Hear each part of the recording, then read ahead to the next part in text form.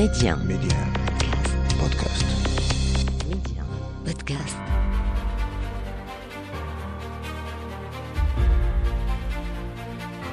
أهلا ومرحبا بكم مستمعين مجددا إلى عدد جديد من مغرب التنمية، وموضوع حلقة اليوم: المغرب يعتلي منصة البلدان الأكثر تأثيرا بافريقيا. ميديا أسماء بشري، مغرب التنمية. براند فاينانس، المكتب الاستشاري الرائد في مجال تقييم العلاقات التجارية بالعالم، يصنف المغرب ضمن البلدان الافريقية الأكثر تأثيرا على الصعيد العالمي. هذه الريادة المغربية تعود في جانب منها إلى مواقف واضحة وصارمة عززت مكانة المملكة كقوة إقليمية، وأظهرت قوة المغرب في التصدي لأي فعل يمكنه المساس بمصالحها. هذا إلى جانب سياسة حياد إيجابي ينتهجها المغرب تجاه القضايا الداخلية للدول وتجاه الصراعات والأزمات بين البلدان، مكرسا بذلك نهجا دبلوماسيا حكيما ومتزنا يتجنب التموقع مع أي طرف ويحافظ على استقلالية القرار. المملكة المغربية بهذا النهج الدبلوماسي حققت ريادة إقليمية مرتكزها الأساسي تبادل الاحترام والمنفعة ودعم سيادة الدول ووحدتها الترابية. الدبلوماسية المتزنة للمغرب يرافقها تضامن دائم مع الدول وقت الأزمات، وهو ما تجسد بشكل كبير خلال جائحة كوفيد-19، حيث قدمت المملكة مساعدات للعديد من الدول الإفريقية وساعدت دولا أخرى خارج القارة أوقات المحن، ما يعزز علاقات المملكة بدول العالم. علاقات تتعزز كذلك على الصعيد الاقتصادي من خلال مناخ الأعمال الاستثنائي في المغرب بفعل الاستقرار وأهمية الموقع الجغرافي للمملكة كنقطة وصل بين إفريقيا وأوروبا والعالم.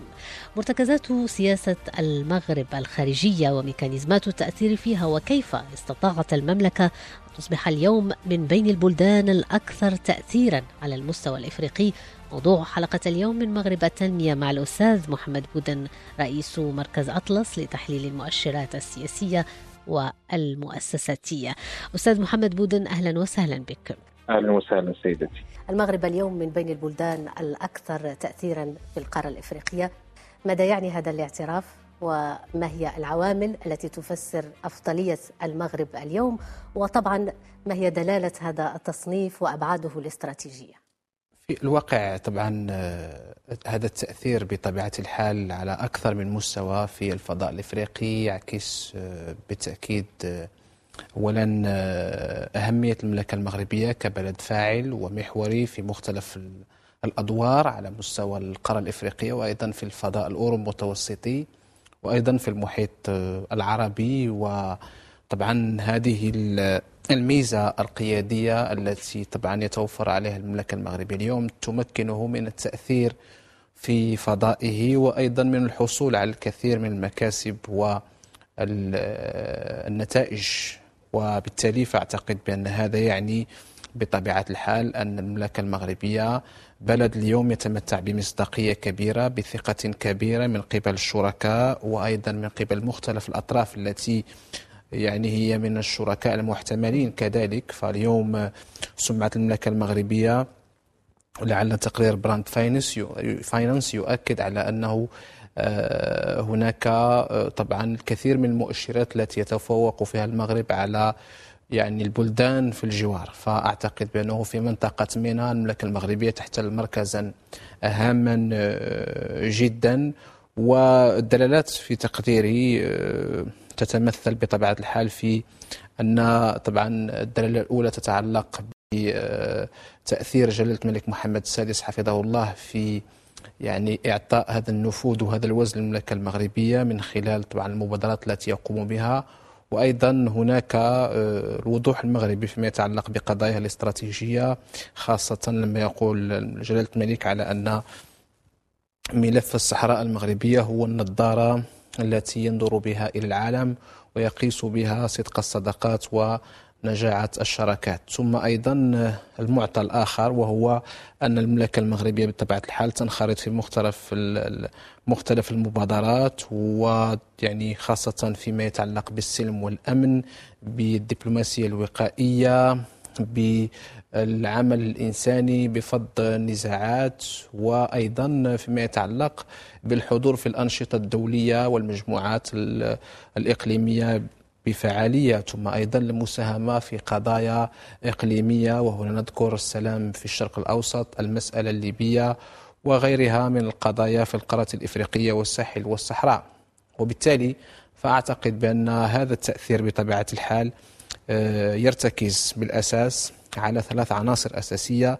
العنصر الأول هو القيادة الملكية برؤية واضحة وطموحة، العنصر الثاني وهو المؤسسات المتفانية، والعنصر الثالث يتعلق بالموقع الاستراتيجي وأيضا الثروة البشرية التي يمكن اعتبارها أساسا مكينا وتفتح الطريق بكفاءات عالية في مختلف الميادين. وهناك معطى أيضا أهم وما أشرت إليه أستاذ بودن، السنوات الأخيرة المملكة حققت مكاسب دبلوماسية مهمة، وأيضا حتى على صعيد ترشيحات المغرب في مناصب متعلقة بالتنمية إقليميا ودوليا. كيف يعزز هذا مكانة وحضور المملكة اليوم عالميا؟ فعلا لا شك بأنه إذا قمت بإلقاء نظرة على خارطة العالم فمن المؤكد أن يعني أغلب بلدان العالم الكبرى والفاعلة دوليا والمؤثرة إقليميا تجدها تربطها علاقات جيدة مع المملكة المغربية، وأعتقد بأن هذا معطى مهم يضمن طبعا تأثيرا كبيرا. والدبلوماسية بطبيعة الحال فاعل أساسي بمختلف أبعادها، الدبلوماسية الرسمية، الدبلوماسية الاقتصادية، الدبلوماسية الشعبية والعامة، وأيضا الدبلوماسية الموازية. فأعتقد بأن المملكة المغربية من منطلق طبعا مواقفها السيادية، فيعني رغم الأزمات مع بعض الأطراف الدولية الكبرى كألمانيا وإسبانيا والاتحاد الأوروبي، مرت في يعني مناخ من الحوار والتشاور، وأعتقد بأنه تم التوصل إلى يعني معطيات ساهمت في بناء مرحلة جديدة وخارطة طريق وفصل جديد للعلاقات مع هذه البلدان. وبالتالي في المملكة المغربية استطاعت يعني أن يعني ترسل إشارات واضحة لهذه الدول على أن المصالح العليا للمملكة المغربية لا تهاون فيها، والمصالح المغربية بطبيعة الحال تتضمن طبعا حرصا على يعني حمايتها وأيضا تثمينها. فبالتالي فهذه الأطراف الدولية فهمت الرسالة. وأكثر من هذا يعني اللقاء الذي جمع بطبيعة الحال رئيس الحكومة الإسبانية بيدرو سانشيز بجلالة الملك محمد السادس حفظه الله، أكد على أنه هناك يعني متابعة من أعلى مستوى لفتح يعني آفاق جديدة لهذه العلاقات. ثم أيضا الرسالة التي توصل بها جلالة الملك من الرئيس الألماني فرانك فالتر شتاينماير كذلك أكدت على أن يعني هناك توجه جديد، هناك تصحيح للفهم فيما يتعلق بمبادرة الحكم الذاتي وأهميتها، وكذلك يعني الموقف من طبعا السيادة المغربية على الصحراء، وأيضا الأجندة الإصلاحية لجلالة الملك في مختلف الميادين، بالإضافة إلى الرؤى المتعلقة بدور المغرب في مكافحة الإرهاب والحد من تدفقات الهجرة، وأيضا دوره في التصدي للجريمة المنظمة وكل مخاطر من الجيل الجديد، بالإضافة بطبيعة الحال إلى الجهود المغربية فيما يتعلق بملفات التنمية البشرية وحقوق الإنسان وغيرها. وبالتالي فأعتقد بأن الدبلوماسية المغربية بطبيعة الحال تنطلق من الداخل لتقدم بطبيعة الحال رؤى للخارج وتقنع بها وتفسر موقفها للخارج. فالمؤكد أنه ونحن في هذا السياق بطبيعة الحال فالدبلوماسية المغربية مقبلة على أن تفسر الموقف المغربي بخصوص ملف الصحراء المغربية مثلا في الدورة 77 للجمعية العامة، وأيضا في أفق صدور قرار أممي جديد بخصوص ملف الصحراء المغربية. بالتالي فأتصور على أنه هذه الدينامية التي تمتد في مختلف القارات اليوم في مختلف المجموعات الجيوسياسية، آخرها الموقف الكيني بطبيعة الحال، وأيضا هناك بوادر لنجاحات دبلوماسية أخرى على مستوى قارات أخرى، وبالتالي فأعتقد بأن المملكة المغربية اليوم تجيد حقيقة التواصل حول القضايا السيادية مع مختلف بلدان العالم. أكيد، ولأن الدبلوماسية أيضا أستاذ بودن لا تنفصل عن الاقتصاد، باعتبار أن الاقتصاد هو محرك ويعني أساس الشراكات الدولية. كيف يمكن اليوم تقييم مناخ الأعمال في المغرب؟ وفي الواقع أعتقد بأنه بعد الخروج نسبيا من الجائحة أعتقد بأن هناك يعني بناء متجدد لهذا المناخ، ولكن في الحصيلة هناك تراكم مهم جدا فيما يتعلق بمناخ الأعمال. فالمغرب في سنة 2009 كان في رتبة 130 فيما يتعلق بدوينج بيزنس، اليوم وفي الرتبة 53 عالميا. أعتقد بأنه تطور في ظرف ليس يعني ماشي كبير، ولكن حصل تطور هام جدا على هذا المستوى، وهذا بطبيعة الحال يجعل المغرب اليوم محورا هاما للاستثمارات الأجنبية، خاصة فيما يتعلق بصناعة السيارات، فيما يتعلق بصناعة الطيران، فيما يتعلق كذلك بالمشاريع السياحية والفلاحية، وأيضا بمختلف الأنشطة الإنتاجية والنصف المصنعة. وبالتالي فأتصور على أن المغرب اليوم ورش مفتوح على المستوى الاقتصادي، فهناك يعني عمل من أجل ضمان تنافسية هذا الاقتصاد في سياق عالمي صعب، على مستوى طبعا غياب البدائل في المجال الطاقي، في المجال الغذائي، وأيضا ما يتعلق كذلك ب التحديات المرتبطة ب يعني خوف رؤوس الأموال أحيانا. فأتصور بأن المغرب يقدم ضمانات هامة لهذه الأطراف على مستوى مناخ الأعمال، على مستوى الإدارة، على مستوى القضاء، على مستوى حقوق الإنسان، على مستوى اليد العاملة. ولهذا فأعتقد بأن يعني آفاق تطوير هذا المناخ يعني تتم بمقاربات جديدة تتعلق بالرقمنة والانفتاح على الرقمنة، ثم أيضا تتعلق بتثمين هذا القرب من أوروبا على المستوى الزمني وعلى المستوى الجغرافي، ثم أيضا الانفتاح على شراكات ثلاثية الأبعاد، خاصة لما نتحدث عن مثلا المغرب، أوروبا، افريقيا. فأتصور بأن هذه يعني المعطيات تفيد مناخ الأعمال بشكل كبير، ويمكن القول بأن مناخ الأعمال أيضا يرتكز بالأساس على السياسات المتعلقة بالتجارة وإعادة النظر في اتفاقيات التبادل الحر مع عدة دول. فأعتقد بأن الظرفية تتطلب بالتأكيد مقاربات جديدة على هذا المستوى، وبالتالي فالمغرب يتقدم على مستوى التصنيفات الدولية، على مستوى مختلف المؤشرات المرتبطة بالاقتصاد والتنافسية، على مستوى الذكاء وخاصة فيما يتعلق باستعمال الذكاء الصناعي والنظر للمستقبل ومهن المستقبل، وكذلك فيما يتعلق بقيادة التنمية. فالاقتصاد يمثل الإنتاج والاستهلاك، وبالتالي فهو مرتبط بالتنمية ومرتبط أساسا بالنموذج التنموي، وبالتالي فأساسه الإنسان وكذلك التراب. وطيب أستاذ بودن، في سياق هذه الدينامية وهذا التقدم الذي تحدثت عنه، التدبير الاجتماعي والاقتصادي للمملكة وقت الجائحة كان يعني استثنائيا. الآن طوينا صفحة كوفيد-19، وأكيد أننا أمام تحديات ورهانات يعني أخرى حتى يحافظ المغرب على توازنها اليوم. ما هي الأولويات التي يجب أن يركز عليها في المرحلة المقبلة؟ يعني لا شك بأنه يعني هناك كان فعلا تدبير يعني يمكن القول يعني دقيق جدا، وفيه الكثير من الابتكار فيما يتعلق بالتعامل مع حالة فجائية، حالة جائحة كوفيد-19. ولهذا يمكن القول بأنه هي مناسبة يعني إشادة بجهود المؤسسات الوطنية التي كانت حاضرة في هذه المرحلة وقادتها بحكمة واقتدار تحت توجيهات جلالة الملك محمد السادس حفظه الله.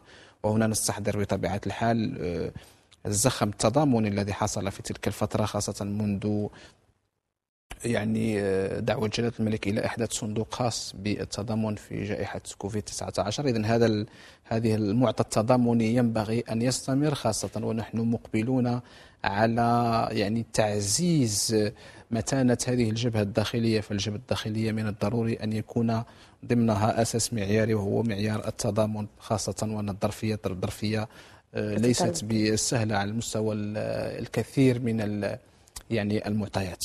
ثم أيضا المملكة المغربية بطبيعة الحال تواصل نفس النهج فيما يتعلق بالتضامن الفاعل مع الأشقاء في الدول الافريقية، خاصة ما يتعلق ب يعني مشاركة دول الافريقية مختلف التجارب والخبرات المغربية.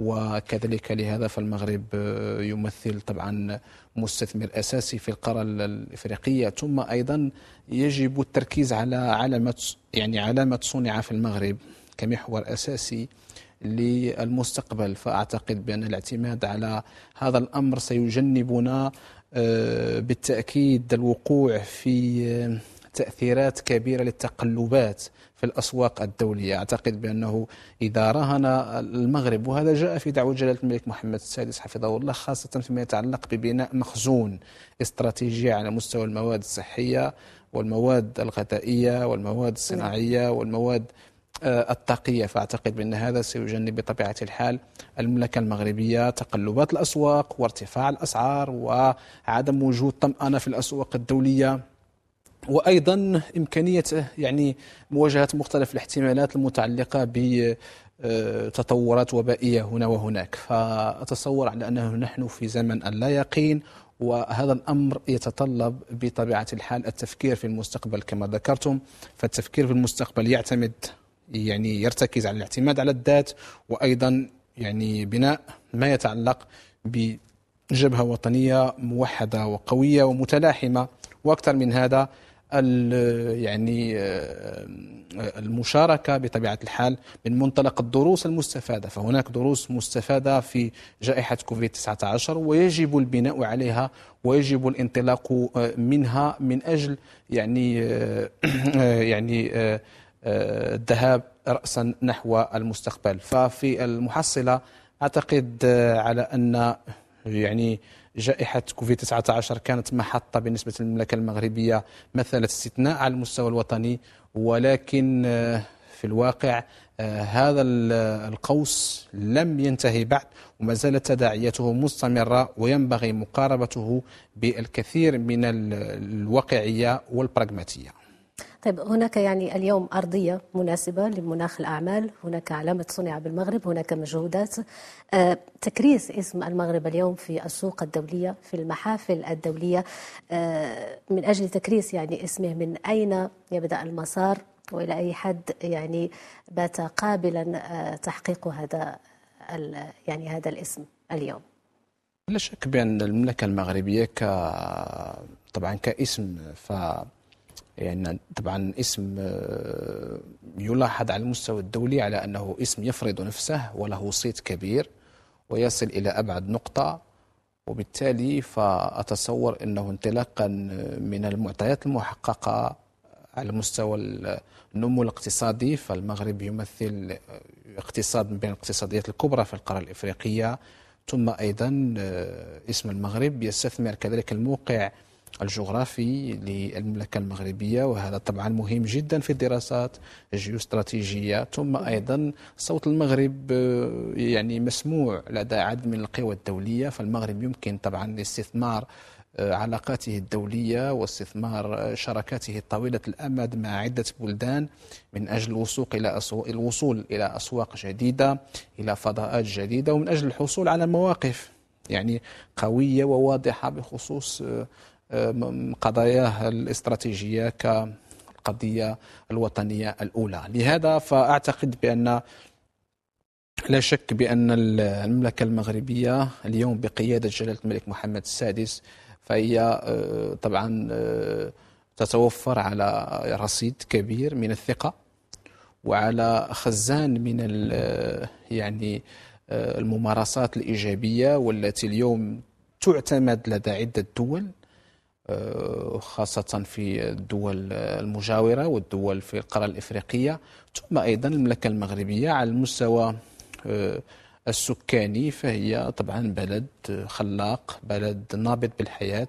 واعتقد بان كل هذه منفتح ايضا، كل هذه المعطيات تجعل من الامكانية طبعا يعني الحصول على مكاسب ممكنة وواردة في أي لحظة بالعمل. بطبيعة الحال هذا ليس بالصدفة أبدا، بل بالعمل وبالمجهود الجماعي والعمل الجماعي. أعتقد بأن يعني بكل صراحة المملكة المغربية لها اليوم يعني يمكن القول زخم كبير وسمعة كبيرة بفضل تأثير جلالة الملك وبفضل مصداقية المغرب الواسعة النطاق. ولهذا فاليوم نتابع بطبيعة الحال على المستوى الدبلوماسي نجاحات في كسب فتح القنصليات على مستوى الصحراء المغربية، سحب الاعترافات بالكيان المزعوم، بالإضافة إلى يعني إسناد المغرب في الكثير من المجالات، فالعلاقات مع الولايات المتحدة الأمريكية وإسبانيا وألمانيا ودول أخرى، فهي علاقات اليوم مبنية على معطيات تتعلق بالتحليل الاستراتيجي المعمق والمتابعة الدقيقة، وأيضا التخطيط يعني الاستراتيجي والصبر الاستراتيجي. فكل هذه المعطيات مهمة جدا في بناء العلاقات الدولية في الحصول على المكاسب. وأعتقد بأن التقلبات في أي شيء لا ينبغي أن يؤثر على القناعة المغربية بطبيعة الحال فيما يتعلق بمصالحها العليا، فهي قناعة راسخة وتنطلق من مبادئ راسخة ووفق واقعية جديدة ومتجددة كما حددها جلالة الملك محمد السادس حفظه الله فيما يتعلق، نعود مرة أخرى لعبارة النظارة. فأعتقد بأن هذه النظارة ستنظر إلى أي طرف بنظرة إيجابية إذا قرر أن تكون له مواقف إيجابية تجاه القضية الوطنية، ستكون نظرة قاتمة إذا قرر أن يكون خارج يعني هذا الزخم. فأتصور أن هذه الجهود على أكثر من مستوى يعني تكرس نفوذ المغرب ووزنه الإقليمي والقاري. شكرا جزيلا لك أستاذ محمد بودن، رئيس مركز أطلس لتحليل المؤشرات السياسية والمؤسساتية. شكرا جزيلا لك مرة أخرى على كل هذه التوضيحات. شكرا لك سيدتي. والشكر لكم أيضا مستمعين على حسن المتابعة. إلى اللقاء.